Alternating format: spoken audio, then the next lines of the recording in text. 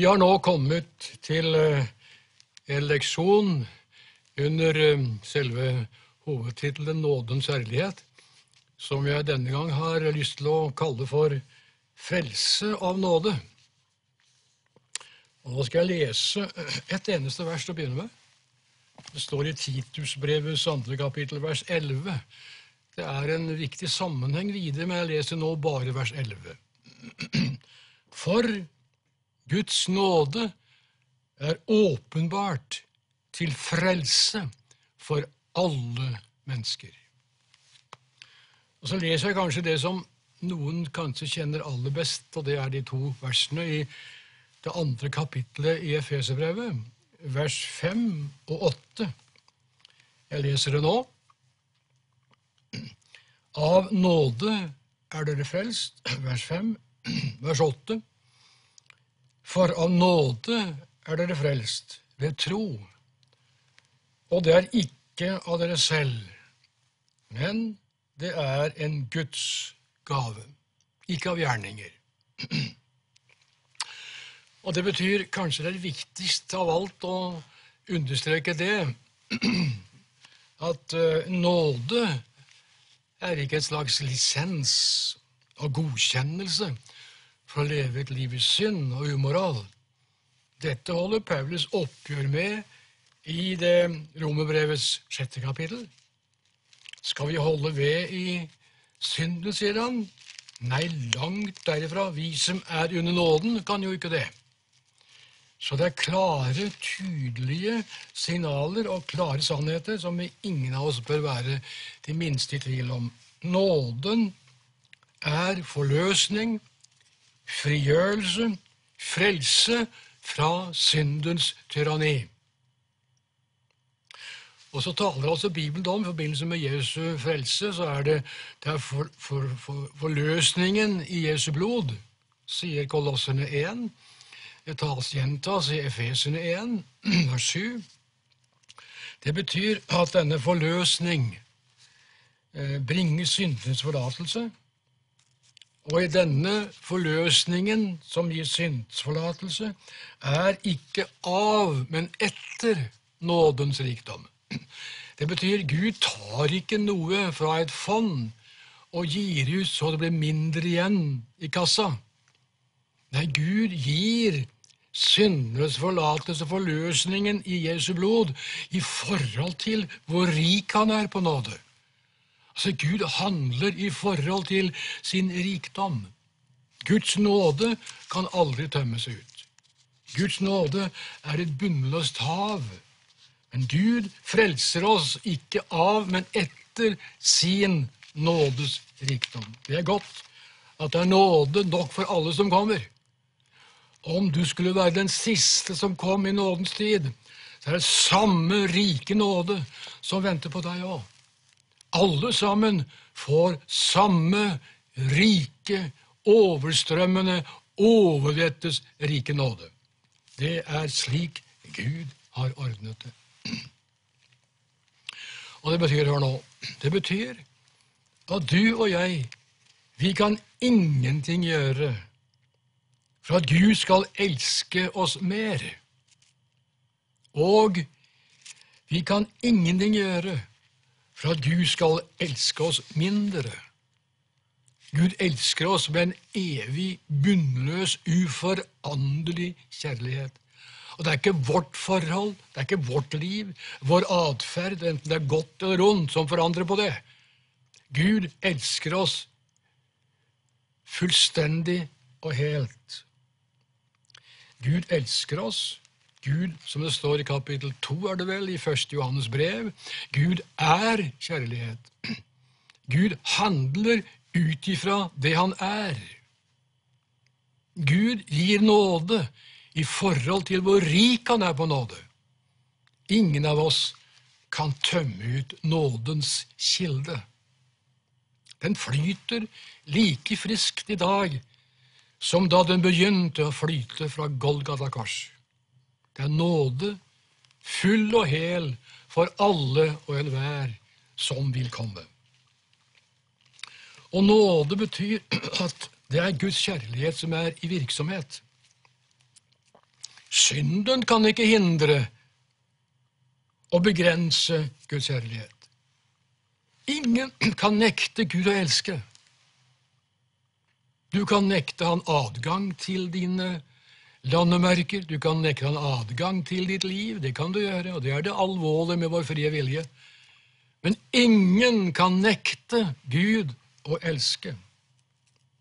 Det er Guds ubegrensede kjærlighet det er tale om. Det var en strofe i en åndelig vise for noen år tilbake. Jeg skal ikke synge den, for jeg kan ikke hele visa. Men det er en setning i den visen som jeg synes passer veldig godt her. Sangeren sa det sånn omtrent: Gud, du er ikke i min verden, allikevel så er jeg i din.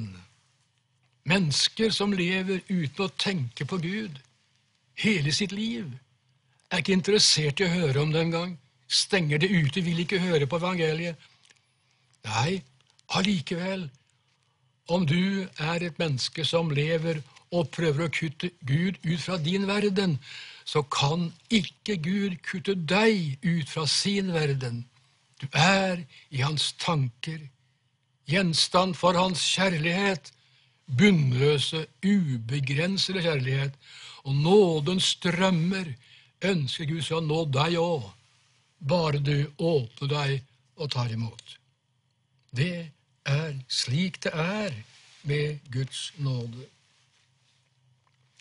Det er noe som annet også er ubegrenset i Guds kjærlighet, og det er Guds rettferdighet. Ofte så synger vi og taler veldig mye om Guds kjærlighet. Det kan noen ganger føles som litt billig og lettvint. Ikke misforstå meg nå. Jeg håper du skjønner hva jeg mener. Guds kjærlighet er ikke noe billige greier. Guds kjærlighet er ikke noe lettvint billig på billigsalg. Nei, det er det ikke. Så ofte kan Guds kjærlighet, vi kan liksom skjule oss bak Gud er kjærlig, så liksom alt er mulig, alt er lovlig. Det er det slettes ikke. Guds kjærlighet er ubegrenset, men også Guds rettferdighet er ubegrenset. Og Guds rettferdighet krever at synden må bli straffet etter Guds hellige lov. Det er de åndelige prinsipper som møter oss i Bibelen, hvor Gud behandler forholdet med menneskets synd i forhold til seg på en grundig, juridisk rettferdig måte. Gud er rettferdig når han dømmer. Så det er viktig for meg i dag å få lov til å minne oss om det er noe som heter Guds rettferdighet. Og hør nå, også det er viktig. Av den grunn så kunne ikke Gud uten videre frelse synderen. For Guds nåde og kjærlighet kunne ikke vise seg uten hindring. Noe måtte først bli gjort for å tilfredsstille Guds rettferdighet. Altså Guds rettferdighet måtte tilfredsstilles.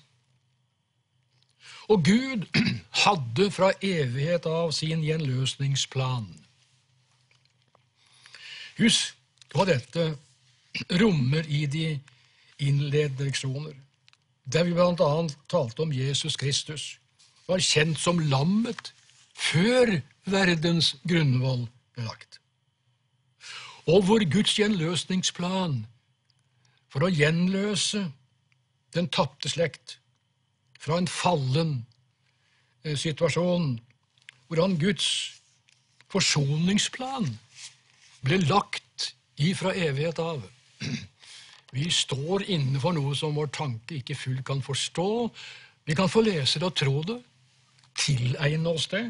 Tenk at Gud tenkte på deg, tenkte på meg før verden ble skapt. Fra evighet av var vi i Guds tanker.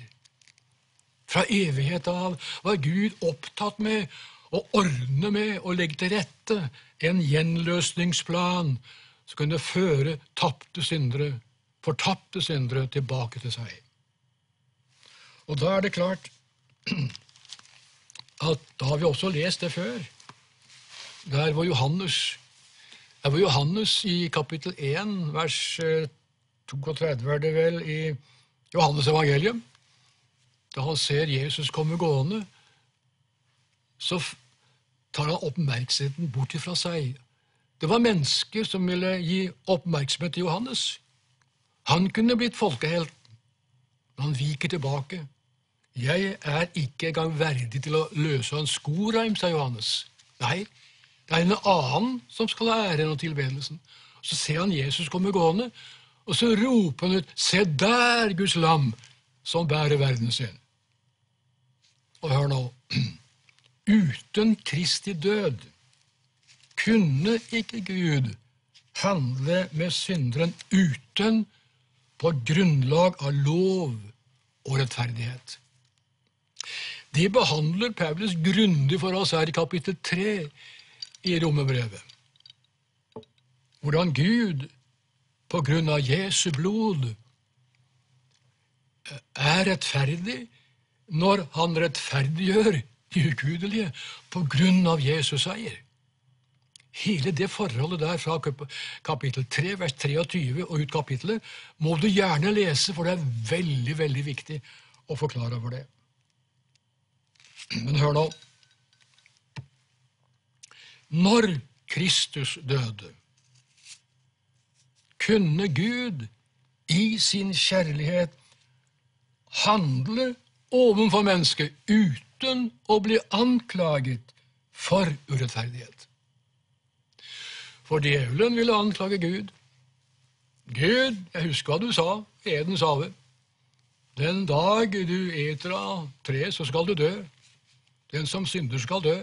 Og du lar jo menneskene leve. Hva slags rettferdighet er det? Jo da, Gud ble anklaget. Så står det i kapittel 3 da, i Romerbrevet, Gud bar over med de synder som før var gjort. Hvorfor det? Han så fram til lammet. Han så fram til Golgata. Han så fram til forsoningens fullbrakte nåde. Var det Gud kunne se gjennom bare over? Ja, for han så fram til øyeblikket da Jesus skulle sone all verdens synd, og Gud kunne handle rettferdig på det grunnlag som Jesus utførte. Og det betyr, for å trenge det sammen, det betyr Jesu Kristi død og oppstandelse er kjernepunktet i nåden. Det er ingen nåde, det har aldri blitt noen nåde uten Jesu død og Jesu oppstandelse.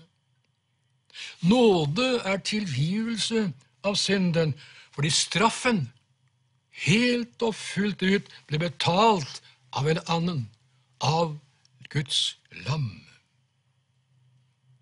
Uten Kristi forsonende død kunne ikke Gud vise nåde mot syndere.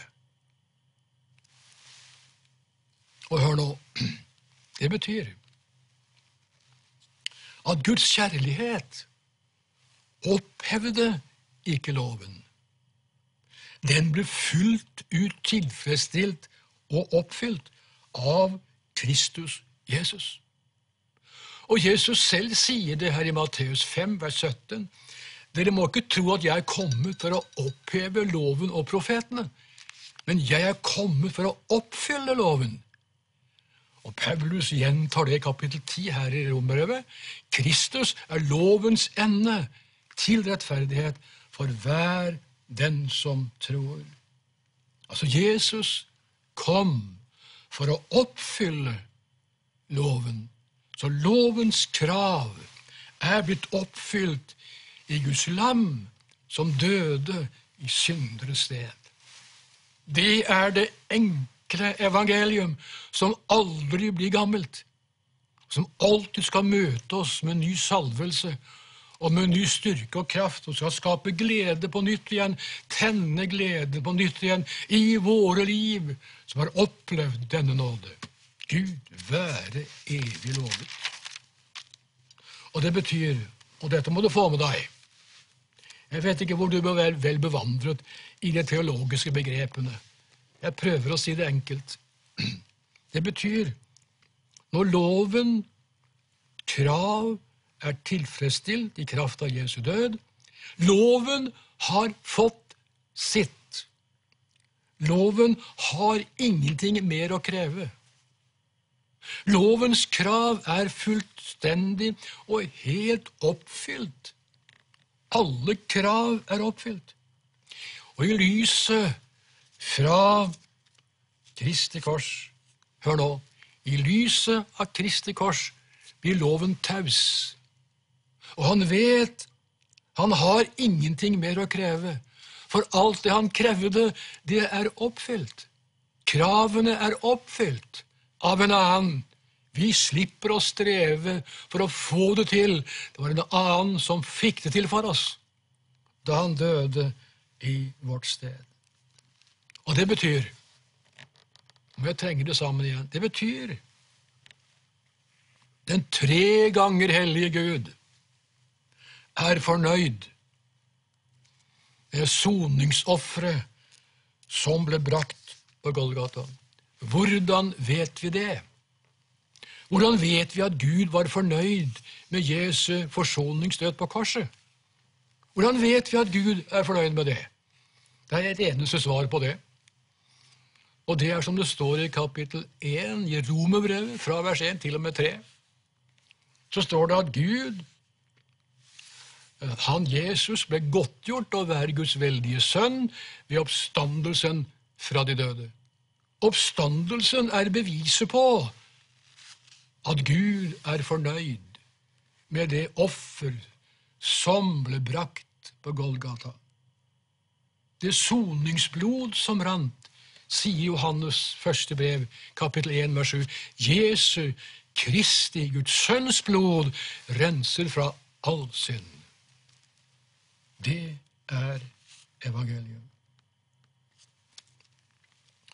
Nå taler Guds ord om, i forbindelse med Jesu død, der i kapittel 1, i 1. Peters brev, fra vers 18, hvor han sier, Peter, det var ikke med forgjengelige ting, sølv eller gull, vi ble løskjøpt fra vår dårlige ferd, som var arvet fra fedrene, men det var med Kristi dyre blod, som blodet av betydelig og lyteløs lam, slik at når Jesus dør som lam, var det et lyteløst og fullkommet offer, som den 3 ganger hellige Gud kunne være fornøyd med.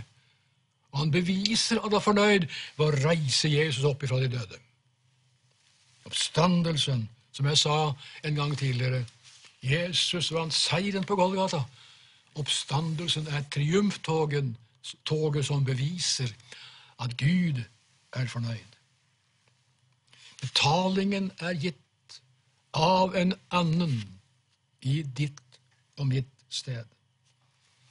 Så leste jeg for en stund siden en illustrasjon. Jeg skal ta med den nå i full fart. Det var i forbindelse med det som den filmen som en gang ble laget, Den siste keiseren, som var en film om hvordan en guttekeiser skulle innsettes som keiser i Kina. Den siste keiseren. Og så er det sånn at han ble innsatt i sin høye stilling. Og der levde han et liv i luksus, med over 1000 tjenere som stod under hans kommando. Og en dag får denne guttekeiseren besøk av broren sin. Og så spør broren denne guttekeiseren, ja, men hva skjer da når du gjør noe galt? Så svarte guttekeiseren, når jeg gjør noe galt, sa han, da blir en annen straffet. Og for ikke å bevise det, så tok han en kostbar kinesisk vase og slang i gulvet. Den gikk i 1000 knas, og i samme øyeblikk ble en av tjenerne slått og straffet. Så når guttekeiseren gjorde noe galt, ble en annen straffet i hans sted. Og du skjønner sikkert poenget i det. Poenget er at det er en anden som ble straffet i vårt sted. Og så er det i bibelsk teologi, så snur Jesus rundt på dette. Det er ikke den som gjør noe galt som blir straffet. Det er ikke tjeneren som blir straffet, men kongen blir straffet i tjenerens sted. Det er jo helt urimelig.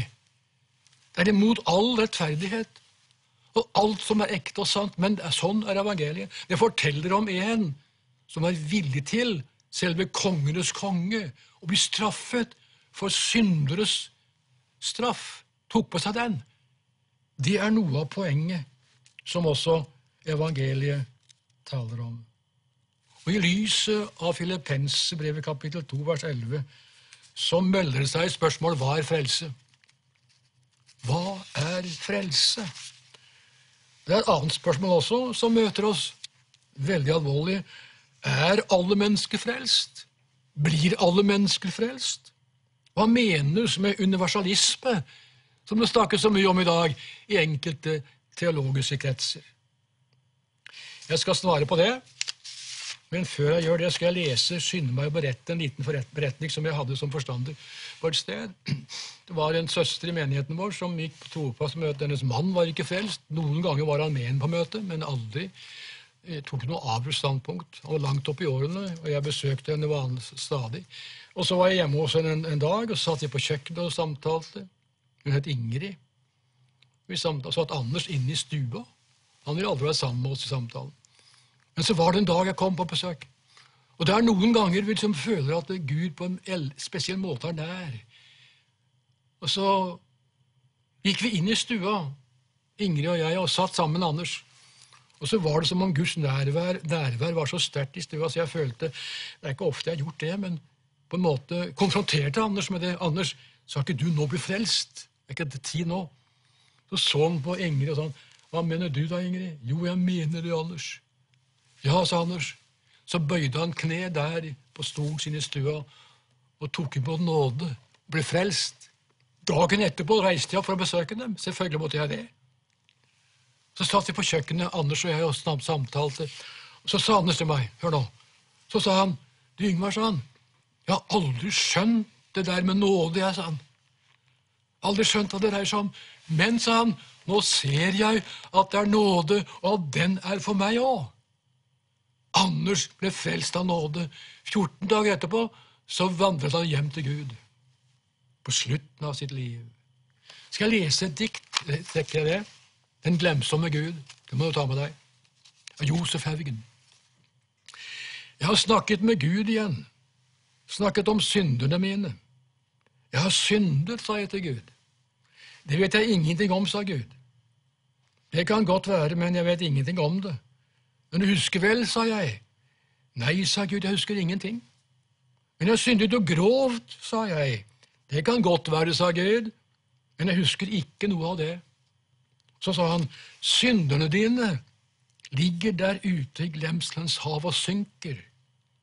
Men jeg skal vel gjøre opp for dem, sa jeg. Jeg har gjort opp for dem, sa Gud. Men noen av syndene mine, da ble Gud utålmodig og sa, ikke mas mer om syndene dine. Du synder ved at du ikke tror på det jeg sier. Da ga jeg opp. Takk, Gud, sa jeg. Takk at du har tilgitt meg alle mine synder. Hvilke synder, sa Gud. Det er glemsel i ham, over ondt, over godt. Over alt hva et menneske var. Det er senket et slør over fortidens mølm. Alt i Kristus har funnet sin grav. Den frelse av nåde venter på deg også. Og vi som har tatt imot den, vi gleder oss sammen og lever i dette vidunderlige. Og hvis du kommer, skal du få seg del i samme glede som vi andre også har fått. Gud velsigne deg. La forstå at Guds nåde er åpenbart med det største mål for øye, at du skal bli frelst. Gud velsigne deg. Amen.